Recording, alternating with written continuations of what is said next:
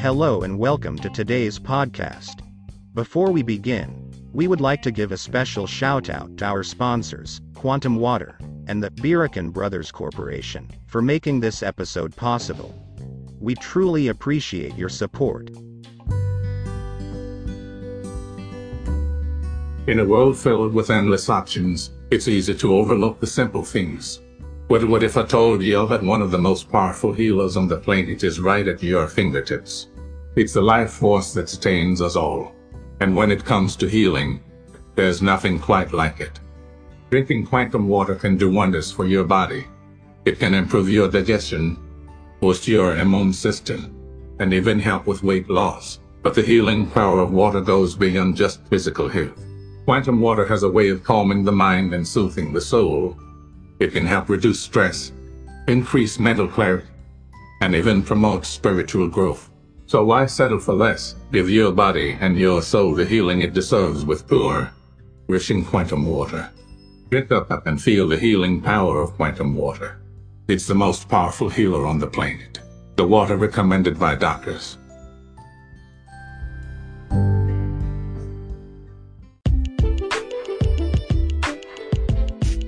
Discover the secrets to thriving in both business and life with Gospel of Growth. How to Thrive in Business and Life podcast. Hosted by Angel Beery Kell. The podcast combines practical advice, inspiring stories, and the guidance of the gospel to help you unlock your full potential and make a positive impact on the world around you. Whether you're an entrepreneur, a student, or anyone who wants to live a more fulfilling life, this podcast is the perfect guide to take you to the next level. Join us and tune in to Gospel of Growth to start your journey towards a more fulfilling life today. Gospel text, Luke 14:15-24. One of those at table with Jesus said to him, "Blessed is the one who will dine in the kingdom of God." He replied to him, "A man gave a great dinner to which he invited many.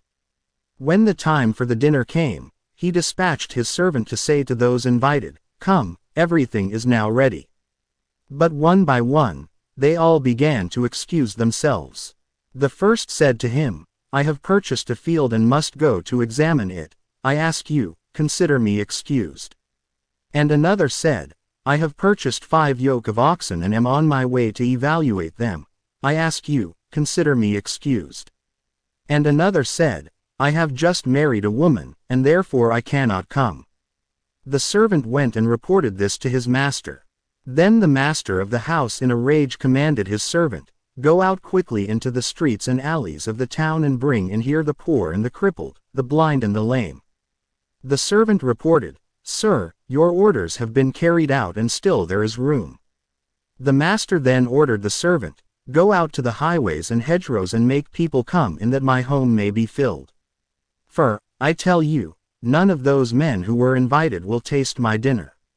My dear friends, welcome to another episode of our podcast where we explore spiritual teachings and draw insights for our personal and leadership journeys. Today, we delve into the parable found in Luke 14:15-24, a story that conveys profound messages about invitation, acceptance, and the inclusivity of divine grace. Join us as we uncover the wisdom within this parable, understanding its relevance to our roles as leaders and individuals, and emphasizing the importance of responding to the divine invitation. The divine invitation. In Luke 14:15-24, we encounter a parable that illustrates the divine invitation extended to all. This story emphasizes the significance of responding to the call of grace, accepting the invitation, and the inclusive nature of divine love and salvation. The parable in Luke 14:15-24. The parable tells of a man who prepared a great banquet and invited many guests. When those initially invited declined to attend, he sent his servants to invite others, including the poor, the crippled, the blind, and the lame, so that his house would be filled. This story speaks to the inclusivity of the divine invitation and the importance of accepting the grace extended to us. Accepting the divine invitation. Leaders and individuals alike are encouraged to recognize the divine invitation in their lives. Just as in the parable, we should be open to the inclusive love and grace offered by the divine. Accepting this invitation, we are reminded that we can find purpose, meaning, and fulfillment in our personal and leadership journeys. Conclusion. As we conclude our exploration of the parable in Luke 14:15-24, the message of the divine invitation and inclusivity of grace resonates deeply. Let us internalize these teachings in our lives and leadership.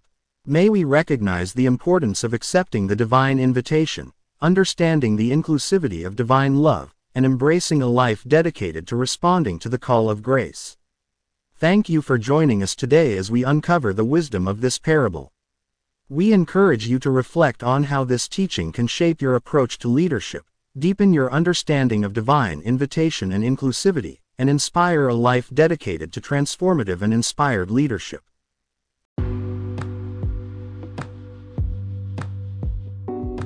Thank you for joining us today. Be sure to like, share, and subscribe to stay up to date on all our episodes. Your support helps us spread the teachings of the gospel and bring hope and love to others. Thank you for joining us on this journey. Live long with God's love.